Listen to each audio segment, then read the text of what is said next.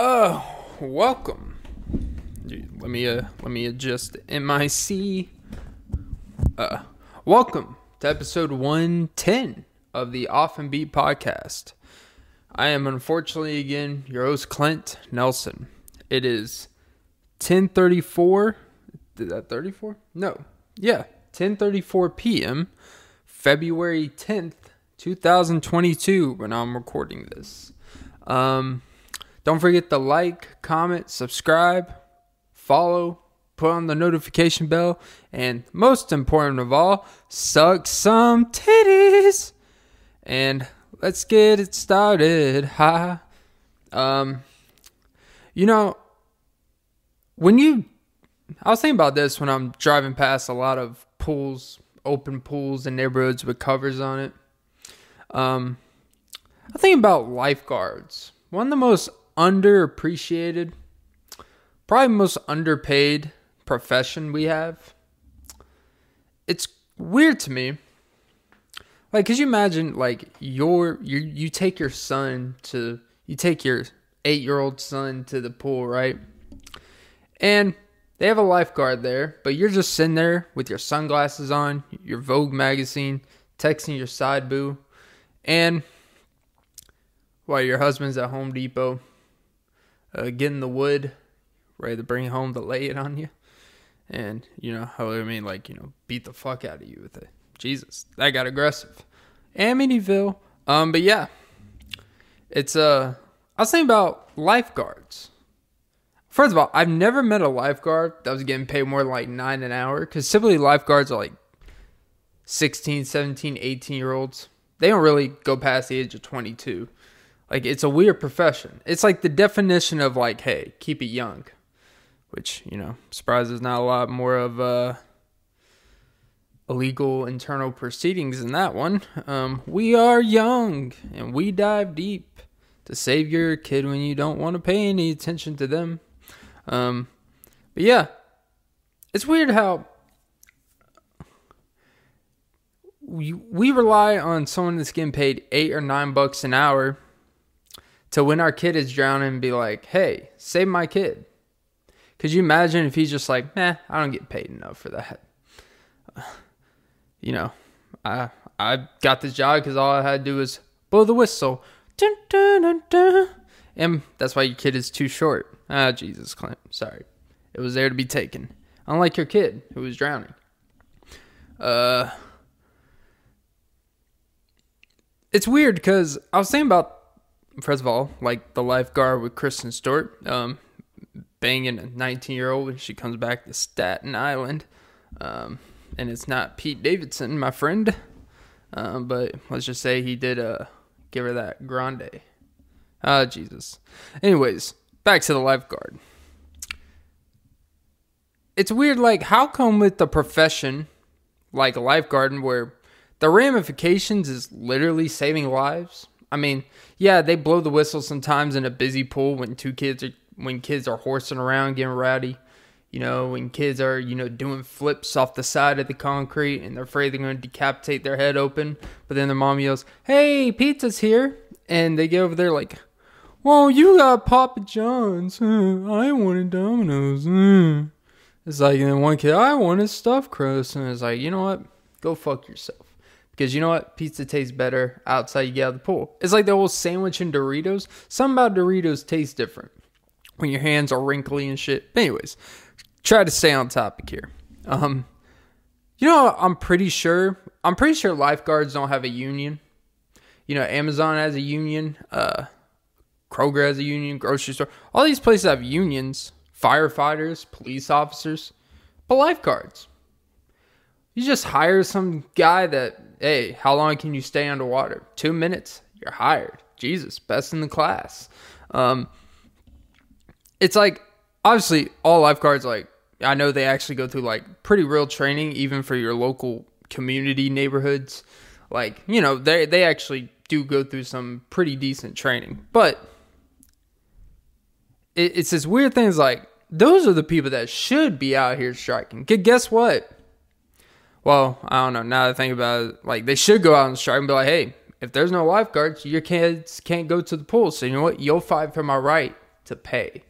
But then again, now most pools, it'll just have a sign, no lifeguard on duty, you're responsible. So every pool's like, all right, you know what? We'll just put a sign out and we're not responsible anyways. Now that I'm sure, I don't know how pool guidelines goes for OSHA. I think that's like the HOA of fucking pools, OSHA. Some with water. Pool man. But it's just, they should be the ones fighting for more pay. They're literally saving your kid's life. You're trusting a 19-year-old kid to dive deep to save your kid in 7-foot water. And honestly, if they save your kid, any precaution, one, you should tip them. Like, it's weird how we don't, I don't know, I've never tipped a lifeguard. I've never seen anyone tip a lifeguard. How come we don't tip lifeguards when they do something? I'm not saying like if nothing happens, like, all right, you know what, get your base pay, get the fuck home. But hey, man, they saved 3 kids that day. One, if they save your kid, you need to take that man out to like Chili's or something. Give him a gift card, tip him. You know, he literally saved your kid's life. And saving your kid's life is cheaper than a funeral service. And honestly, which I've never kind of understood this, how come like with it should apply to firefighters, anyone that saves a life, even if you save a cat, you know? Why don't you get bonuses when you actually do your job, the extreme parts of your job? It's like, I look at like when you work more, there should be bonuses, and it's kind of like extended pay. Like, here's your base pay. If a day goes pretty well, you know, there's a couple false alarms, whatever. Kids playing around, looks like they're drowned, but then they come up and say, "You dirty whore." And they're talking to their sister. But kids are just being kids, playing around, being like, "I'm Oscar. I'm Nemo." And it's just like, geez, I really didn't think this one through. I did think it through, but I didn't really. Like, why don't they get bonuses? Lifeguards deserve bonuses. I guess you could say, ironically, I just did a deep dive. Jesus. Talk about swimming. Just keep swimming. Just keep swimming. But yeah, don't piss off the lifeguard. Like, don't be the bitchy mom that walks in, or not even mom. I don't want class. Don't be the douchebag walks in to the pool area and just starts like looking at the lifeguard and be like, "Look at this lazy piece of shit." It's like, oh yeah, well, you know what? We'll see who's a lazy piece of shit when your kid is drowning. Or how about when your kid gets kicked in the face in the pool and blood is spurting all in there and then he can't feel his face? It's like, hey man, I'm just a lifeguard. And people always say, like, you know, the biggest cop out is when someone at their job is like, "Hey man, I just work here." When they try to, like, I guess, because it looks like they're trying to avoid responsibility. Even so, sometimes it's like, "Hey man, I have nothing to do with what you're complaining about. I cannot do anything about the prices. I cannot do anything about the market prices. Like, what do you want me to do?" I can't be like, "Hey man, you know what? Since you like complain, here's 20% off your crab legs." It's like, nah. It's like, hey man, I just work here. I understand that all the time. Like, hey, if you walk in and I call you a fucking cunt ass bitch, like, I can't just be like, hey, after you start yelling, "Hey, lady, I just work here." It's like, no. Look, obviously there's situations and quote unquote context where certain things apply better than others. I just feel that lifeguards deserve more. And I'm here standing up. And I'm pretty sure, like, I've never seen Baywatch, but I'm pretty sure, you know, well, ironically, The Rock and Zac Efron got paid probably, like, literally 10 million times more playing a lifeguard than the actual lifeguards. Which, that's the business, the industry. Not complaining about pretending and acting and stuff. I'm just saying, damn. Nice bodies. But yeah. Anyways, plowing through. I realize I actually accidentally take like other people's slogans and slangs without realizing it, just because I listen to podcasts a lot. and I'll say something like plowing through when that's a Bill Burr thing. Or I say something like juice to the gills when that's a more plates, more days thing. And it just kind of creeps up in my system. But yeah, support the lifeguards. But yeah, speaking of guarding my life, you know what's really scary? This is a true story. It happened about a week and a half ago. I can't believe I didn't talk about it on the podcast yet. I was outside. I was opening my car door in my, complex parking lot. Went out there, 2 p.m., middle of the day. It's actually like 50 some fucking degrees out. Pretty standard day these days. Where it's 58 degrees in the middle of the day. The next thing you know, you get out of work at 3 a.m. It's fucking 24 degrees and there's ice on your fucking windshield. It's like, Jesus Christ, man, what happened? But anyways, get to my car, open the door, clean out some stuff out of my car.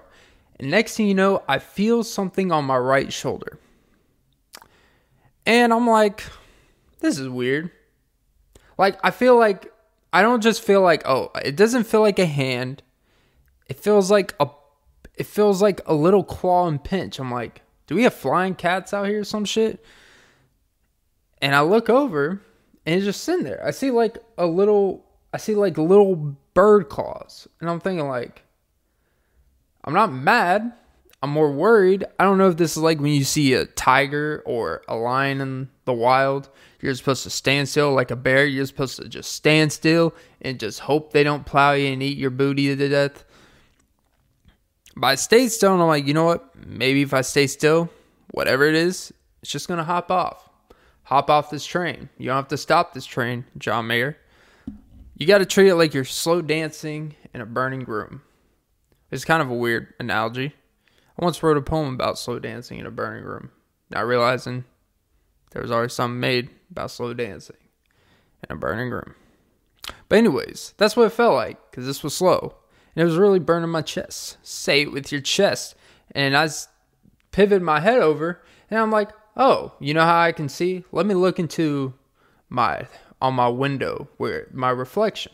I look over, and it is this, not big, but like a little bit bigger than a small, I don't even want to say it was a hawk. It definitely wasn't just like a shitty little pigeon, like the pendulum swing. No, it definitely wasn't a shitty little pigeon that I was like, honestly, whatever it is, I'd rather this scratch my fucking face like Wolverine than to shit on my shoulder. That's what I was hoping, because like, fuck. Because my day was fine, and nothing's worse when you step in shit or you get shit on you.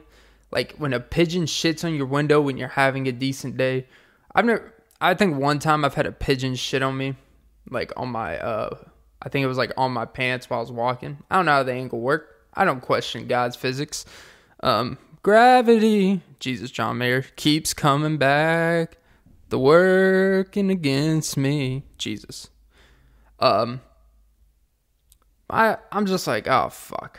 I wasn't mad. I was like, all right, man. I felt like it was like a stray cat that follows you. It's like, all right, made a little friend. You want some food? I don't know. I got a little cinnamon twist, Stell cinnamon twist I'm about to throw out if you want some. But it just stayed on my shoulder. And I walked slowly. And then it starts shaking him. It starts like kind of like grabbing hard on my shoulder. I'm like, all right, cool. So I stayed still, and I'm like, maybe if I just stay here, it'll just fly to the wayside. The bird stayed on my shoulder. It felt like 15 minutes, but it was really like 2.5 minutes. Because when you're standing still, just looking at something, time always just feels, especially when you're standing up and it's in the middle of the day. And I'm just looking at this bird. I'm like, what do you want from me? Like Adam Lambert, what do you want from me?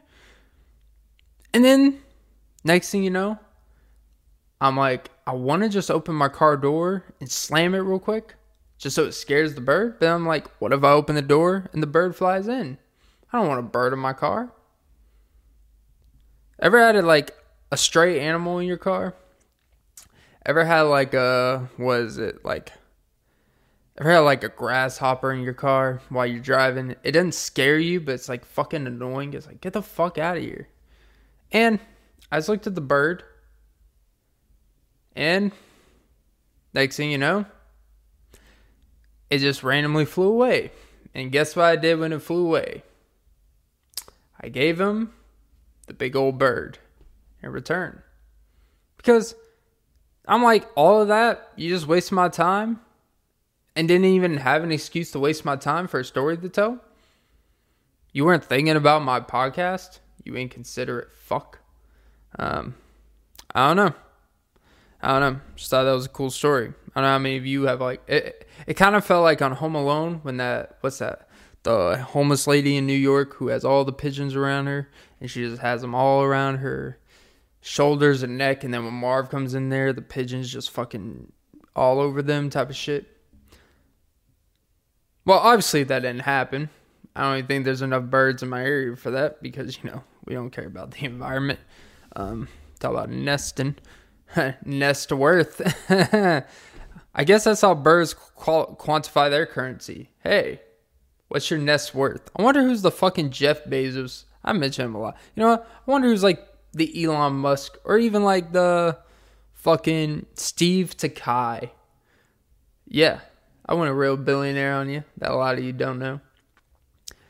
Like, who's the fucking shit? Jesus, why am I drawing a blank? I don't know. Like, who's like the billionaire currency of birds? What's your nest worth? Oh, Jesus.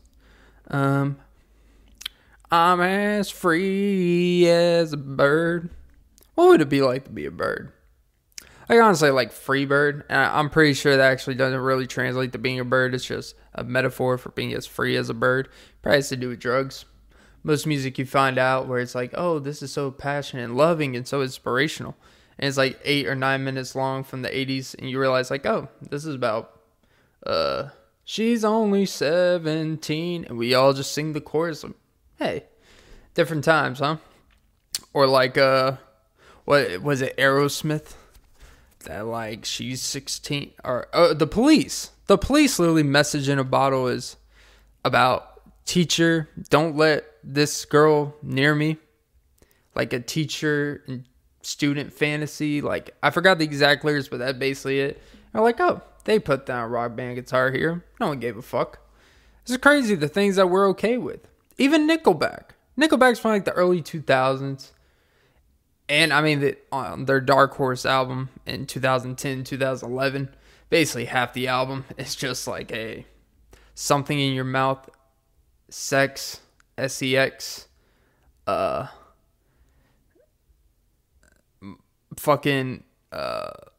Jesus. Well, definitely Lullaby is not a great example because that's literally just like, give me one more try. Something in your mouth. You look so much cuter when you never pull that out. But look, Nickelback, man, they got away with a lot of shit. Let's be honest. They couldn't make. Figure out. I like your pants around your feet. Like, that's the opening line. Maybe one of the greatest open lines in the history of music. Because it's like, hey, you know what? I studied the, I've been on Nickelback binge. I know I mentioned this last episode, but I didn't really get into it. I'm going to get a little bit into it. I understand what people say when all Nickelback songs, or at least most Nickelback songs, sound the same. Especially their radio hits type of thing. Is that the first line of every song just dives right into it. Like, there's no, we're going to butter you up in the story. Like, no. The first line, you know exactly what this song's about. You don't have to wait till the chorus. The first line literally tells you everything. You know, they say like one line speaks 1,000. That's not the exact same, but you get the gist. It's like, put it like this. I like your pants around your feet. How the hell do we wind up like this in Someday? He's basically like, how the fuck did we get here? And you're like, I want to know how the fuck did you get here? I want to know why. I want to know how your pants got around your feet. I want to know why this time, this place, misuse, mistakes. It's like, damn, get into it. I miss you so much, so I begged you to fly in and see me. It's like, oh, this guy's like getting into it. He was like ahead of flying girls out before it was a thing. Except he's probably flying them over to like, New Jersey while he's on concert. I miss you so much, so I begged you to fly in and see me.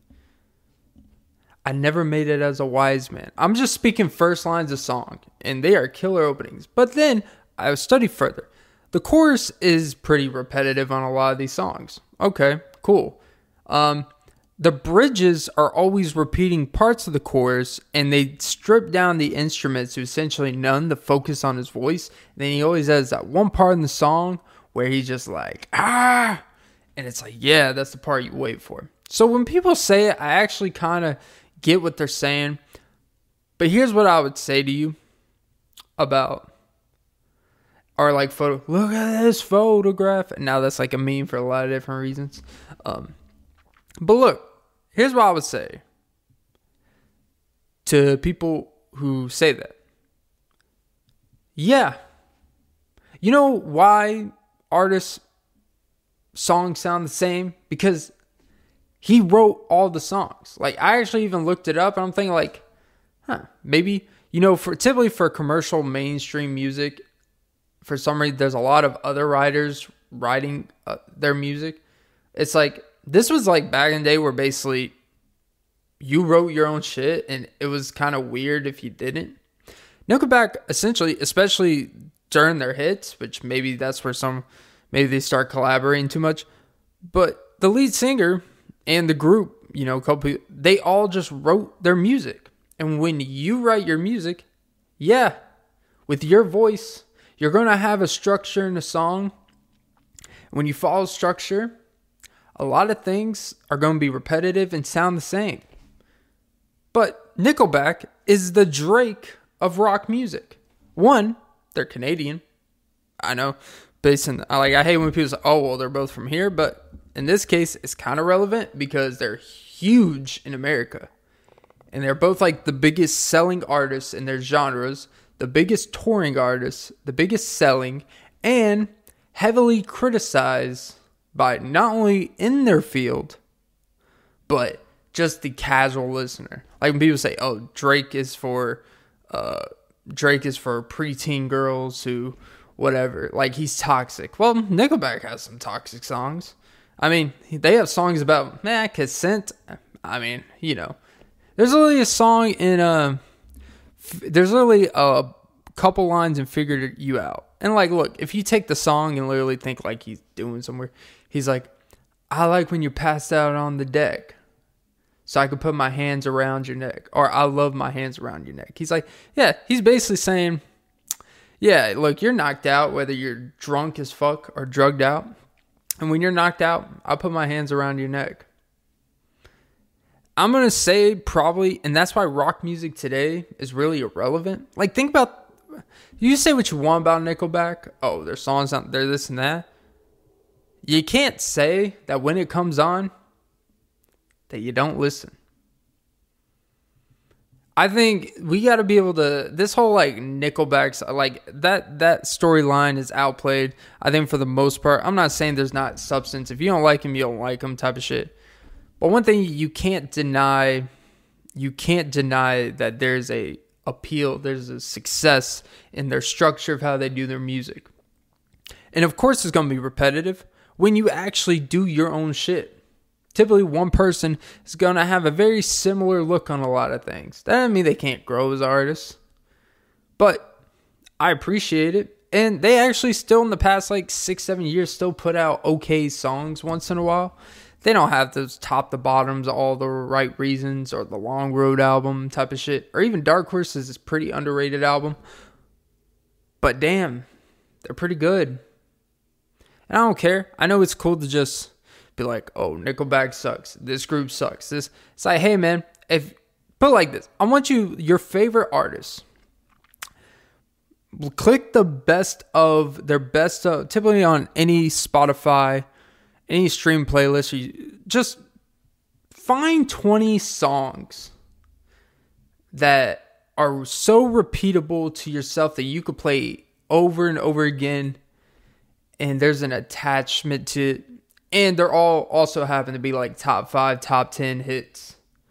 Or top 50 hits, will be generous. And that's where them and Drake also have a comparison. They got all the hits, boy. What?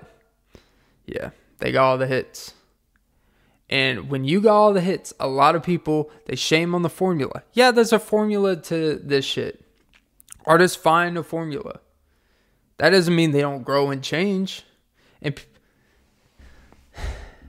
look, I'm not a music expert on, their guitar, it's all the same tabs and all this shit. People, there was this one joke, and I guess if you listen to enough Nickelback, you kind of get it. It's a joke like, I respect the fact that Nickelback, they basically, they have a 3-hour music sheet, and they find a way to write 30 different songs to the same lyric sheet and fill it in. It's like, that's actually kind of an impressive, joke, but it's, it actually is like, okay, but it works. And I think people need, part of music, we could get caught up in, I think sometimes in music, we want to make it too romantic. And people always talk about the purity and beauty in music. And they talk about their favorite artists because they listen to a few artists that are quote unquote indie or independent. It's like, yeah, that's cool.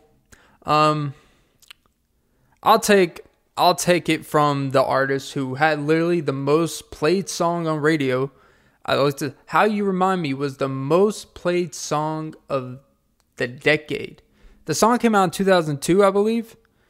And from 2000 to 2010, it is the most played song on the radio. Because it was played on Star 94 and 96 Rock.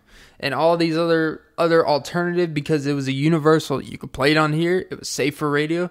Oh, with Nickelback is Soccer Mom radio. It's like, I don't know if you've heard some music. There's some of their songs you probably shouldn't play in front of your 9-year-old kids after you pick them up from ASP. But you probably do. Because they're not really listening. They just yeah. It's like, especially the song Animals. Your mom would be pissed if she could see the parts of you that I've been kissing, screaming. Oh, I'm sure the mothers love that. Because, they probably flash back to their youth. Yeah, I remember when he used to kiss me in spots. And my mother was pissed. So, yeah. Oh, the 80s. Beautiful thing. Oh, it was the 80s. It's like, all right. One thing that's always universal and ageless and timeless. Pissing off your parents. It will always be... Pissing off your parents is something that will always be timeless and universal. But anyways, yeah, back to Nickelback. I don't care what people say. Nickelback and Drake, a lot in common. Canadian. Number one selling... touring. They get hate from in their genre community and outside of it. They're mainstream, and they're just cool to hate on. And I also think really the power of the internet blew up this Nickelback sucks type of shit. Because Drake kind of started in the era of all this stuff, so memes and shit like that were already kind of things. Social media was kind of a thing, but then once he established himself, social media blew up. So there's the memes, and you could tell in music videos now, it's artists, they play on with it.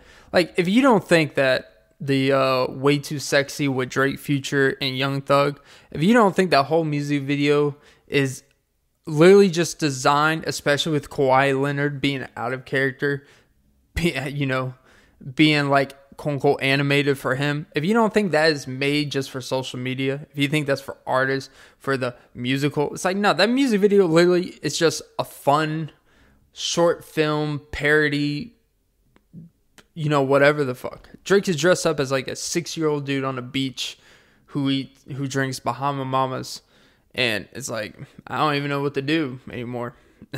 And the same thing with music videos that are dances, Hotline Bling. When he's doing that thing with his knee and hands, that's strictly just for memes. And these music and everything are now so crafted, and a lot of music is really crafted for lines and Instagram lines. Drake is the king of Instagram caption. People call it caption rap, where basically you make lines that are buzz that girls will repost, or even dudes will repost, whatever the subject matter is. Sam has one. I want to take you home, not just take you home tonight. That's That's like a good old Southern old folks type of, I want to take you home, not just take you home tonight. It's like, oh, I see what you did there type of shit. It's like, yeah, that's kind of what it is. But anyway, back to the room. By the way, fun fact, Nickelback, the name actually came from when I believe Chad Kroeger's brother worked at a mechanic shop, which he's in the band. I can't remember if he's the bassist. Yeah, he's the bassist. Mike Kroeger, I believe. Yeah. And he worked at a mechanic shop. You know, this was before they started really making music and shit like that. And he worked at a mechanic shop, and everything, all the prices were like 95 cents at the end. Like it would be $180 for this repair and 95 cents. And that's how the owner had it designed for whatever business purposes. I think he actually said it was like tag, whatever. So every time they cast someone out, the joke would be, do you want your nickel back? And that's how they came with the name. So yeah, not the most interesting story, but I do find fascinating how people come up with names for bands. But yeah, the Nickelback slander is just idiotic. I think there's certain music that you don't have to like, but you got to universally accept, like, oh, I can understand why a lot of people like this shit. And people just find ways to hate on shit just to hate on it. And you don't have to listen or like it. But if you can't understand why something's huge, like there's music today, I don't understand why it's huge in mainstream or even non-mainstream. And I listen to them like, I don't even want to say this is garbage, but I'll just be like, yeah, this ain't for me. This is definitely made for specific preteen TikTok type audience. Like I believe Olivia Rodrigo, people say like industry plants, quote unquote. People say like Olivia Rodrigo, is she an industry plant? Probably. People say that about Lil Nas X, is he an industry plant? I don't know. Probably. But but just because you're industry plant, like you still have to put something out that appeals to a lot of people. You still have to be good over a period of time. And you could be a plant, but I could plant you all I want. If people don't keep coming back to water your plant, then you're just a dead plant. So it's kind of like presentation. Presentation gets you in the door, and it's the nice initial appeal. But over time, you got to grow like a plant, and you got to bloom like a plant. So I don't know. But Nickelback, yeah. And I think most importantly, more than I judge anything, do they sound good live? Do they sound good acoustically? And them, especially back in the day before he had vocal surgery, which I think he still sounds pretty decent considering. But it's not like back in the day where he had the rasp and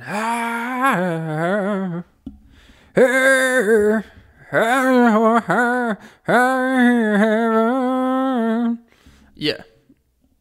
But like when you hear someone live and acoustic, I think whether you like the song or the lyrics, if you can just acknowledge like, oh, this band sounds pretty damn close, sometimes even better than the recorded version, because you feel more of the pure emotion and brass of the lyrics. Because sometimes when you record music, producer may want cut off something because it's just unnecessary, blah, blah, blah. But then when they play live, they kind of play like the real version emotionally and everything attached.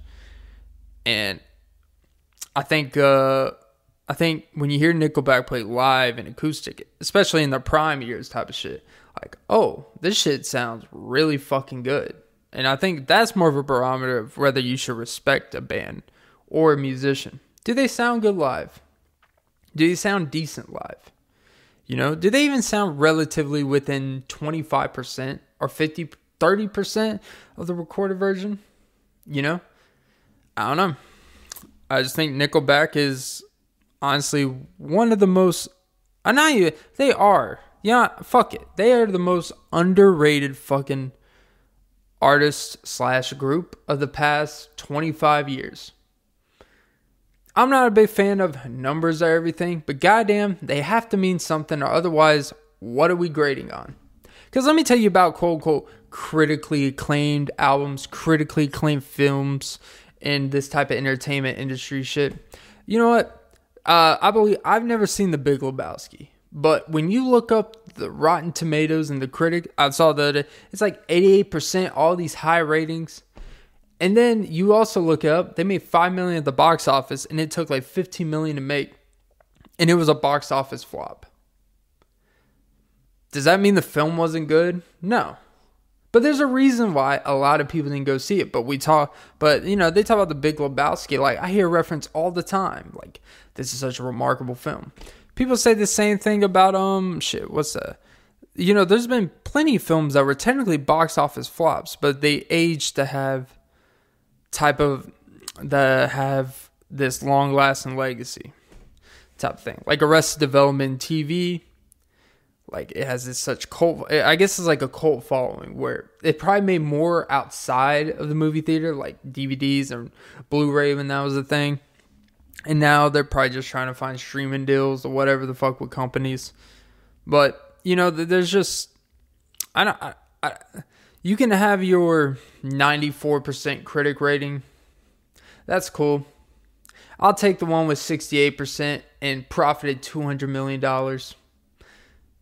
That's cool, and I'm not someone where it's all. I like independent films. I like very low budget films. But what I'm saying is, there's a reason why movie subjects make money, and others don't. There's a reason why they will put the Avengers with. They could probably literally make the movie without a script, and it's gonna make billions of dollars. They could literally not talk the whole movie, and it'll be entertainment and people will enjoy it.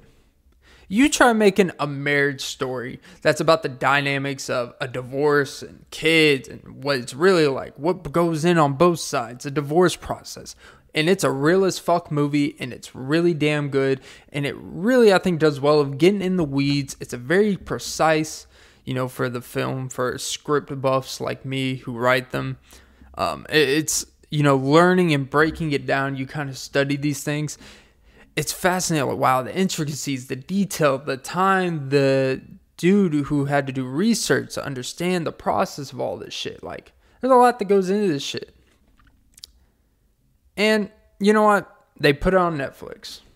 Because realistically, that's going to be a movie that people enjoy more in streaming. Because no one's going to pay $12 to see a fucking divorce movie for an hour and 52 minutes. All right, I think it was actually probably 2 hours. Even though the movie, well acted, has Adam Driver, Scarlett Johansson, a lot of other great actors. And it's probably a little too real. It's probably really awkward for married couples who've been together a long time, who have gone through ups and downs and shit, like real ups and downs. And they see this movie and they're like, hey, that could be us. And then the other person's like, it should be. And then that gets awkward. But yeah, like I think it's like there's certain subject matters that have a profit cap or that have a limit cap of what people want to see. I think they're like, people say country music, just pure country music without the pop, the snap tracks, the R&B influences, the stealing that's not really country with some artists these days. And I'm guilty. I like country music that's not really considered country, but it's classified as country, pop country, whatever. Like, I like that. I also have gotten into some real decent country music.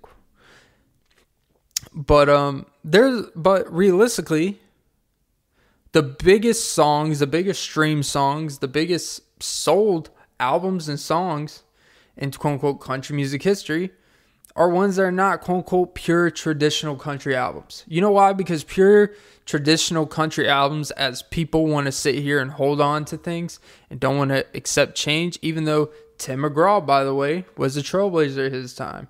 I believe George Strait was considered radical for his time. And I'm not a country, this is just my recent knowledge of kind of watching and seeing things. Like, there were plenty of country artists that we look at today that like Garth Brooks was considered, whoa, what is this guy? Kip Moore, he's not a highly selling Kip Moore's not the most highly selling country artist, but goddamn, he's unique as fuck. He's basically like arena rock country. He's basically like, he sounds like Bruce Springsteen, and I don't care for Bruce Springsteen, but you can't. Well, I think Bruce Springsteen's technically considered rock. He's probably technically sold more than Nickelback, but you know, you get still the bigger point about that.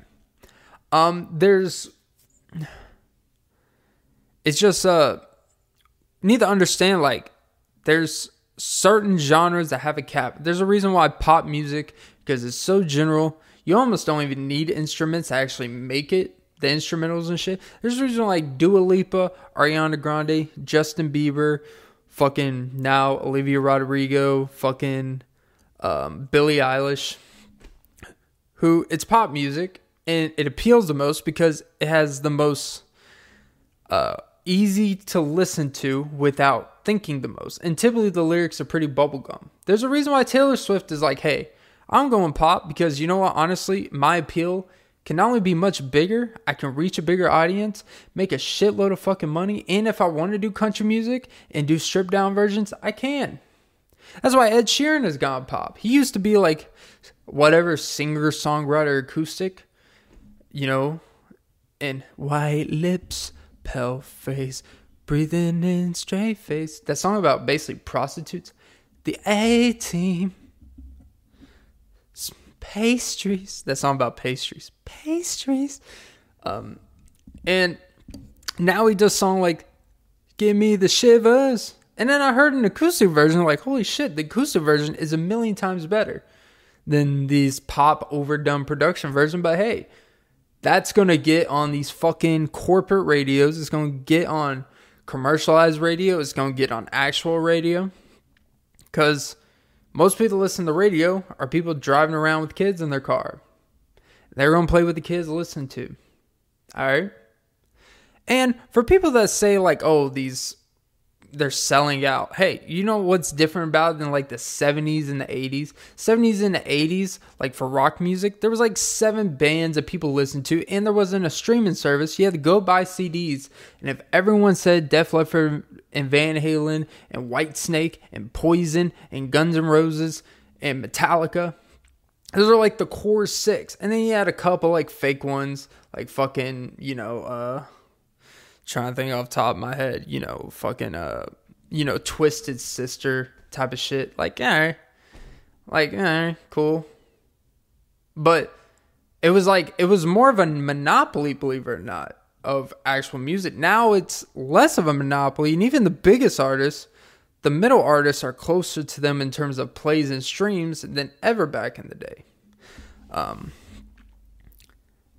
And I honestly think, where are they going? But yeah, there's certain genres, pop, and now rock music is probably one of the lowest ones because there's no real new rock bands. Name the last fucking rock band. Like in the past, like 8 years. Like we had the grunge rock era where you had Bullet for My Valentine, Killswitch Engage, 3 Days Grace, fucking Breaking Benjamin, Seether, you know, I guess Evanescence had a couple songs. But you know what I'm talking about. Avenged Sevenfold. You know, you know the band. If you know, you know. You know. It's like, if you know, you know. And now it's like, I can't think of a single... And now, I'm not really engaged in that, but I'm pretty sure even the rock music they call grunge today... Oh, yeah, also like My Chemical Romance, shit like that.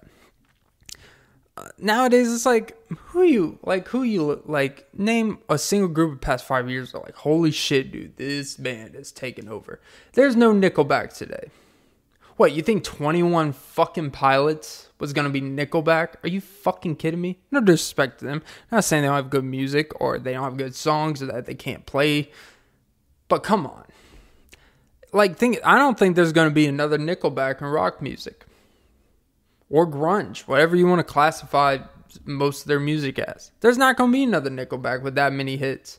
Because they're not even going to get on radio. And what are you going to have? I Prevail, like who used to be a cover band. And he got big off doing the Taylor Swift Blank Space song. Hashtag a pop song. And nowadays it's, you know... I think really, I mean, hip hop has really taken over everything. But hip hop has incorporated pop. You have hip hop artists featuring in pop songs, pop artists featuring in hip hop songs, vice versa, blah blah blah. But it's taken over everything. Wow, this podcast episode is turning into the Nickelback music podcast. Wow. But anyways, wrap this subject matter up because I don't like doing 30-minute subject matters, but goddamn, I need to get off my chest. Say it with your chest. We got to understand, like, for your genre purist, it's not happening. You got to accept genre purity actually is going to be the downfall of your selling of genre. Machine Gun Kelly has like essentially the number one rock album of the past 2 years or the past year. And honestly, when you listen to it, like, yeah, it's basically like a ripoff of Blink 182 and some 112, basically any group that has a number in it.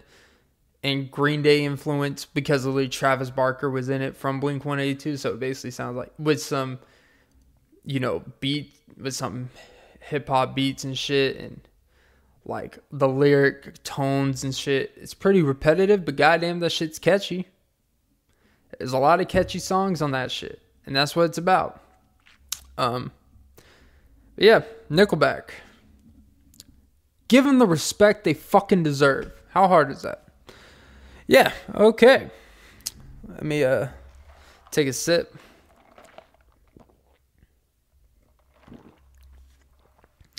Alright, you know what? Let's get to the ad read. Okay. Our sponsor today is Sony. Wow, Sony. Sony, the multimedia media company that serves your every need. Whether it's loudspeakers, cameras, equipment to make any podcasting or any videos, we got your back. Sony is notorious for being the biggest multimedia technology company with many other ventures. Now, Sony has a recent hunger fund you could donate to. Sony, if you go to the website, they're donating to a hunger fund over in Zimbabwe. Wow, that's very specific. But yeah, if you donate to Zimbabwe, you donate $5 or more, they will you can build up basically like reward points, and you can use those reward points on any Sony product at any place. Basically, like if you go to Best Buy, buy online, Amazon, any big corporation where you could prove to Sony that you purchased one of their shit, build reward points and get some of the money reimbursed. And 5 or 10% of the proceeds that you put towards the product that you buy will also contribute to the fund as well. So basically, I mean, care about hunger, buy a $1,200 camera. That's the way to solve it. Instead of just donating to the fucking cause, hey, why don't you buy one of our multi-$1,000 products, and we'll use, I don't know, 50 of those dollars to donate to these kids when we could just write a big ass check from the jump and jump through all these loopholes. Never understood that. I'm terrible at backing up my sponsors here, but you know what? They're paying you guys more back than fucking me, so I don't give a fuck. It's always weird, but yeah, it always is weird to me when you go to these places like restaurants and Targets and retail stores. Like, do you want to donate $1? It's like, why do you need a customer to donate something that you can just use a percentage of all the money you make this year from the the $100 billion you're gonna make from us people? You know what? Why don't you just write a $5 million check? Instead of having everyone donate an extra dollar they have to go through your phone when you probably get like 50% of that fund anyways. It's like you're the middleman of the scam when you guys could just donate it secretly, or you can make it public. Look at us, hold this big ass check like a lottery thing, and we're donating X amount to the Zimbabwe fund. But no, you're like, hey, we need an extra dollar from you that is completely separate from this purchase, because the taxes and the fucking cost of the shit that's ramped up a little bit so we can make a profit. can we make a little bit more of a profit so we can feed these kids in Zimbabwe? You know what? If you care about the kids in Zimbabwe, 20% of your products in the store wouldn't be there. So, but yeah, donate to the Zimbabwe Fund. And love Sony. I have a Sony camera. Now I wonder if they're going to break in and like repossess it, because I kind of shit on this whole donation operation. It's a donation operation. I'm playing Operation. And yeah, sponsor, Sony. Anyways, back to the show. Yeah, the game Operation.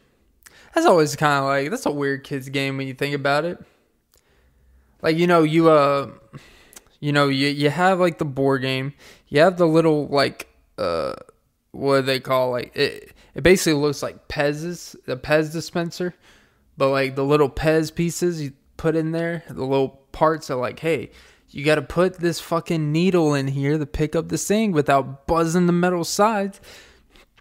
It's like, what does that really teach? Is it like, does a kid play Operation like, I want to be a doctor? It's like, I mean, I don't know, maybe. I mean, there's, if like a 9-year-old plays Madden, they're probably like, hey, I want to be Calvin Johnson. And then you draft to the lines and you're like, I don't want to be the Calvin Johnson. But it's Operation is such a weird game. First of all, you could arguably say it's like training the human body to be ready to be tased.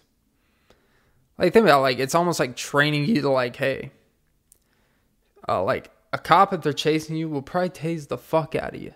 And this is a little training of like 8-9 years old, kind of like MMA.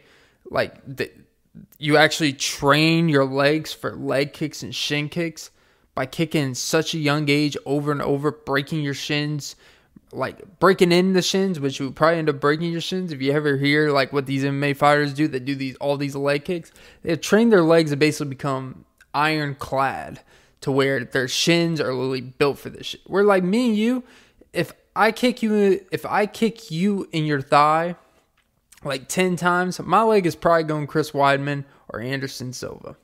No in between. Like, after 10 kicks, there's a max out. I'm going to fracture and kill. Like, these dudes are kicking like wood chip boards to train for this shit. Like, I learned that from Steven Wonderboy Thompson. I believe it was on Joe Rogan's show. Like, yeah, dude. Like, I was kicking like 14, 15 years old. Just, my dad would have me kick this fucking 4x4. And, you just deal with the splinters and you become used to it like anything. And your skin becomes rougher to it. It doesn't bleed as easy. Becomes scab, whatever. But yeah, it's like every time like you make a slight mistake, or maybe it's like a deeper message, a microcosm of life, like the slightest bit of fuck up, brah, your life's fucked. It's like just a bit outside. It's like, I don't know, Operation is such it's kind of weird. Like, would that be a game that, do they even really make board games anymore, like actively? I don't know. I don't go to the store and go to the board game section and be like, ooh, what do they have now? It's like, it's not many solo board games these days. But Operation, well, I guess Operation is kind of a solo game. But yeah, you gotta keep it operating. Hey. But I don't know. Operation seems like a little bit above a childish game. Like, I don't think it's normal for the body to get used to buzz, if you get my drift. But yeah, I should probably stop talking about that. Anyways. Oh, Jesus. Keep it going down the hill. Let me drink my coffee.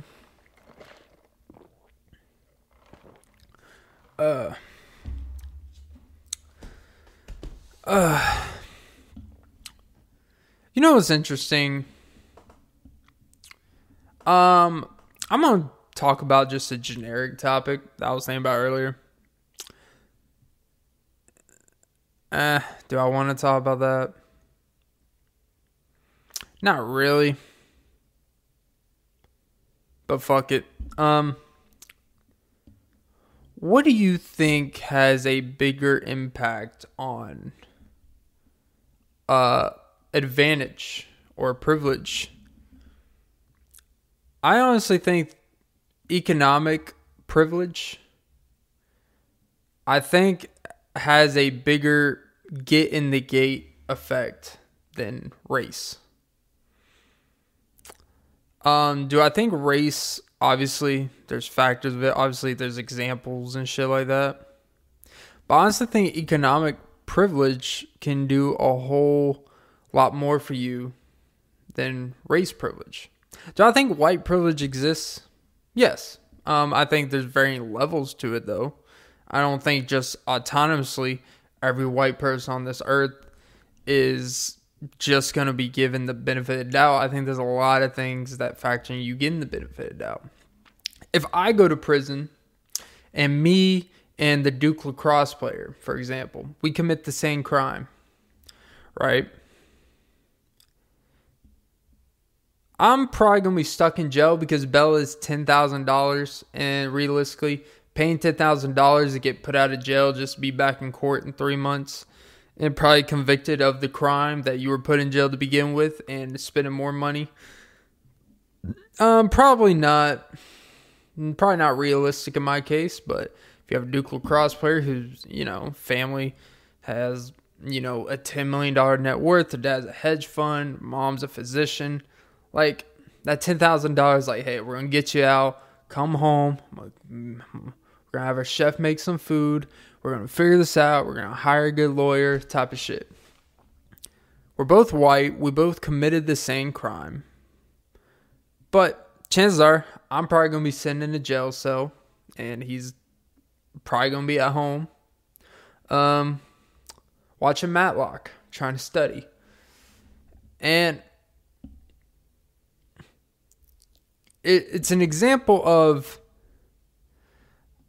I believe, and by the way, I'll tell you, I used to hate in school, and look, it's kids, so I'm not, like, it's dumb to hold kids to a standard, but even at the time, I would just roll my eyes at kids that would be like, oh, like, when they would talk to, their insult to a kid be like, oh, your parents are rich, that's why you have these, and then they'd be like, yeah, you know what, my parents do have money. I'm not going to apologize. I have 3 pairs of sneakers.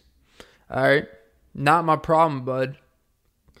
It used to be, it's kind of weird how, like, back in the day, it used to be a brag. It used to be a stipulation. Stipulation, not the correct term. What a fucking idiot I am. It used to be a badge of honor of how poor you are. And you should never be ashamed of you being poor or not rich or just lower middle class, whatever the hell. But there's shit on someone who family has money. And as long as they not go around talking about how poor you are compared to their dad's golf clubs. My dad's golf clubs cost more than your monthly mortgage. It's like, yeah. And, your dad also beats the fuck out of your mom with it. So, talk about Adam Driver. That's a pretty fucked up domestic violence joke, but hey, go Alvin Kamara. It wasn't domestic, but he beat the fuck out of that dude. Whew. 1 to 5 years, supposedly, he might get.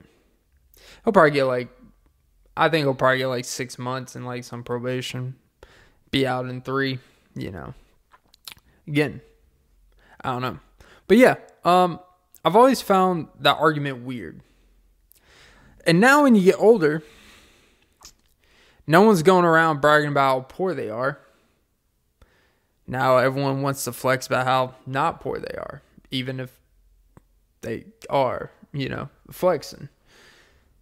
And it's this weird evolution where it's as you're a kid, you're shamed for being rich, but as you get older, you're shamed for being poor.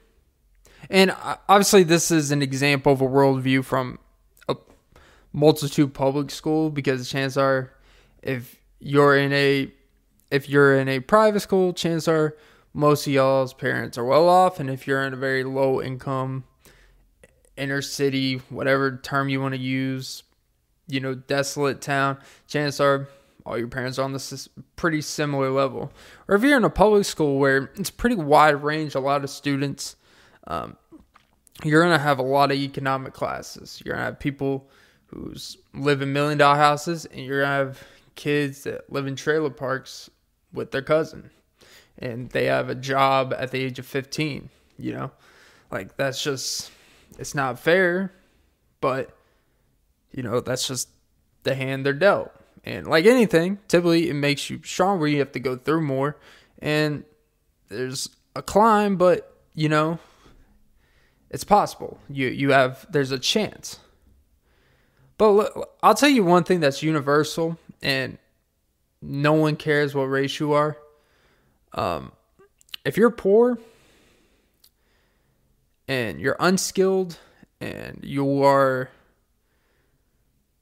have nothing to offer, that pretty much transcends across all race.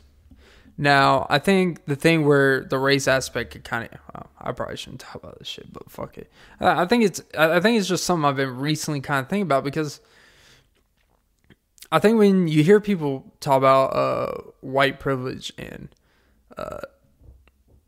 Jesus, I don't know if I picked that up. Good thing this mic isn't too loud, like a boom mic, because it would have picked up the boom out of my booty hole. Ooh, that doesn't smell good. Kind of like this take. But yeah, you know, I believe the biggest advantage you could have is actually economic privilege. And I don't think anyone should be shitted for having an advantage. Like, I'm not going to shit on someone for their dad or parents having connections to things. Like, it's like, all right, you know what? You have all the connections. You could be. Here's the thing you learn, and I think Donald Trump Jr. is a great example, is that you could be the son. You could be the most incompetent motherfucker. You're dumb at what you talk about.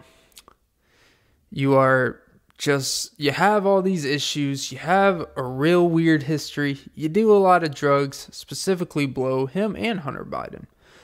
And you're most incompetent people, but your parents have been the last two presidents. It just goes to show.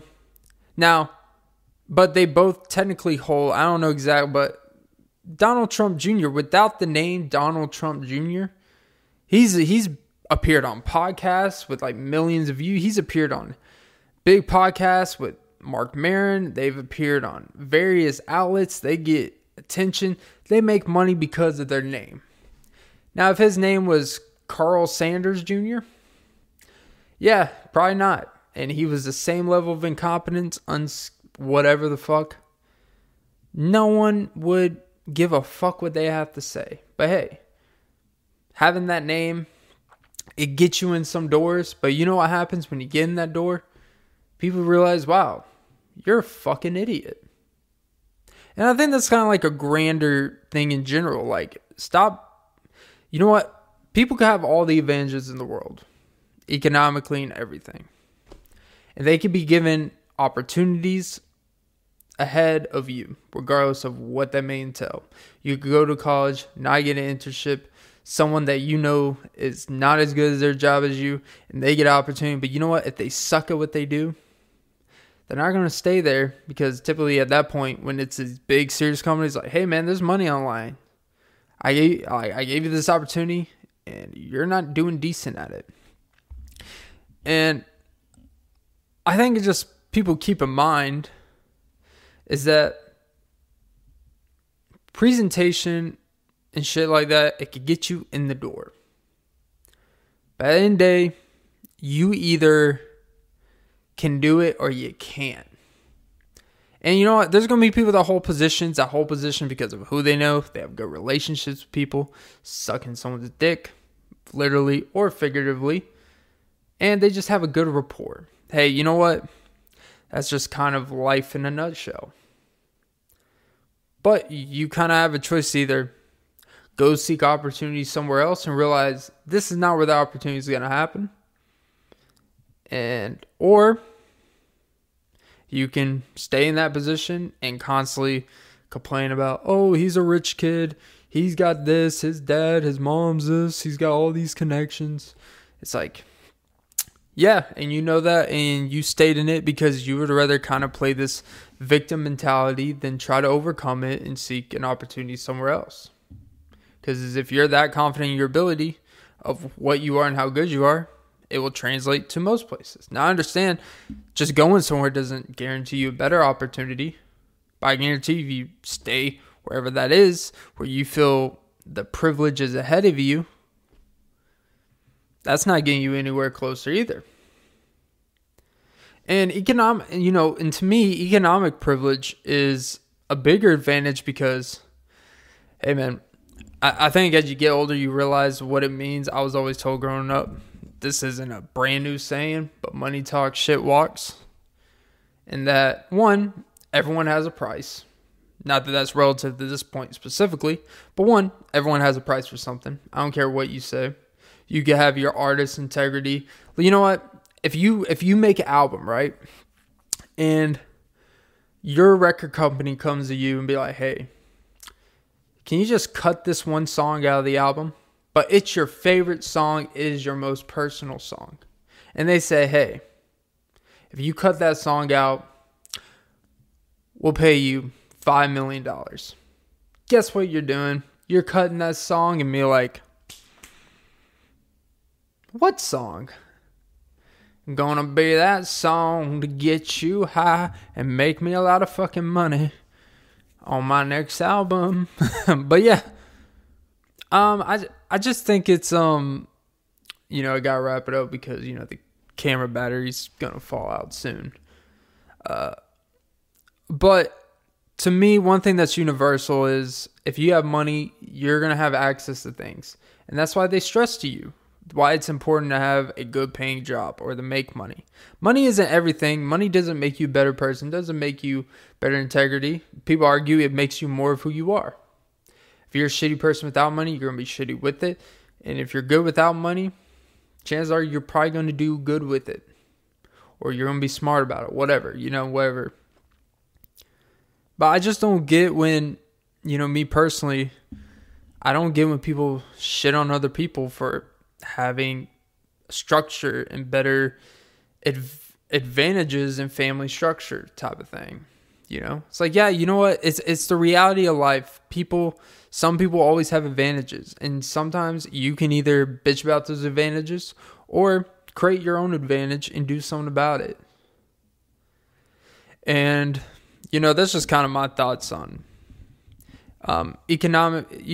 I really, and I don't have studies in front of me. This is just my observation. Like anything on here, I don't do studies really. Sometimes I'll see studies and make comments on it and like, I don't know about that. But to me, one thing that's universal is if you have money, because if you have money, you can send dumbass kids to college, and maybe in college they can figure it out, and maybe they get a degree, and it shows the world that they know something, right? And, money can do a lot for you. And this is coming from someone with not really a lot of it right now, But I've had an okay, not like crazy, but I've had money before enough where it's like, I don't even have to work for a while. And sometimes it can make you a little bit complacent, even if you shouldn't be, because it's not a whole lot. But for you, it's like, holy fuck. It's just, when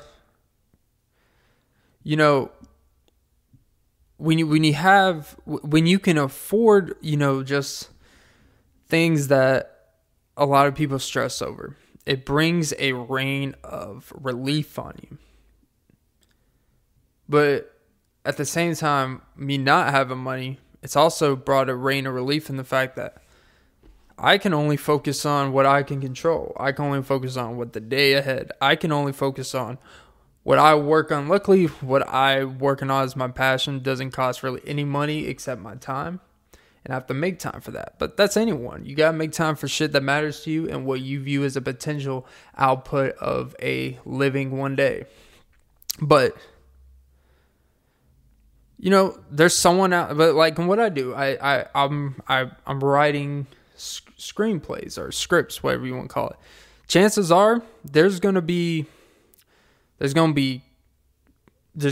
kids of screenwriters that are going to get first, second, third, fourth, and fifth looks before I even get mine looked at by someone. And I can sit here and say the business is unfair and all that, and you know what? part of that's kind of fucked up. But you know what? They get first dibs, but that doesn't mean their shit's good. They may even get theirs made, and mine may take 4 or 5 years to even get in pre-production. But if my shit's good, it's going to stand the test of time. And if their shit sucks, everyone's going to know it sucks. So the problem is when you appoint people before they're ready, or if they're just not qualified or that good at it, you're actually exposing the problem with, your view of giving someone the title they're not ready to handle. And that's why I think economic privilege, and that's just more like they have connections. They know a guy who's a suit at Warner Bros. They're going to get first dibs looked at. And they may be honest to them and they may not be. They may get it made because their dad wrote them a film that's their best-selling film in the past decade. And that's the way it goes. Chances are when you interview for your job, if the boss's friend's son applies for that job, there's a reason why connections matter. We don't complain about connections when you have a family member that knows a guy that gets you a job that pays you a couple extra dollars more out than what you're working, and they get you a job without really doing an interview because they know a guy and they put in a word for you. No one complains about that. No one complains when you benefit from the quote-unquote privilege. So, I think it's just life. You got to understand what people probably going to have advantages that you don't have, but they don't have to be your disadvantage forever. You can try to overcome that and one day make it your advantage. And then what are you going to do? You're going to be that dude like, I'm going to make my kids just struggle no matter what. It's like, I'm not going to just give my kids anything, but goddamn, if I can give them a connection to something and they're putting in the work, goddamn, I'm going to give them a connection. Are you fucking crazy? Funny is everything that a lot of people complain about with people be given jobs and economic privilege type of shit, they're the same things they would do. You wouldn't give your kid a better opportunity or better gateway into a career because they still have to put in the work for long term. But you know what? We've all got our biases and we all got our privileges. And it's okay to acknowledge that, and it's okay to take advantage of it. I guess that's all I got to say. This is the longest pod I've done in a while. All right. Don't forget to like, subscribe, comment. This was episode 110 of the Offbeat podcast. And suck some titties. And we out. Ah, Jesus. This fucking microphone shit. Shit's looser than a dangling clip.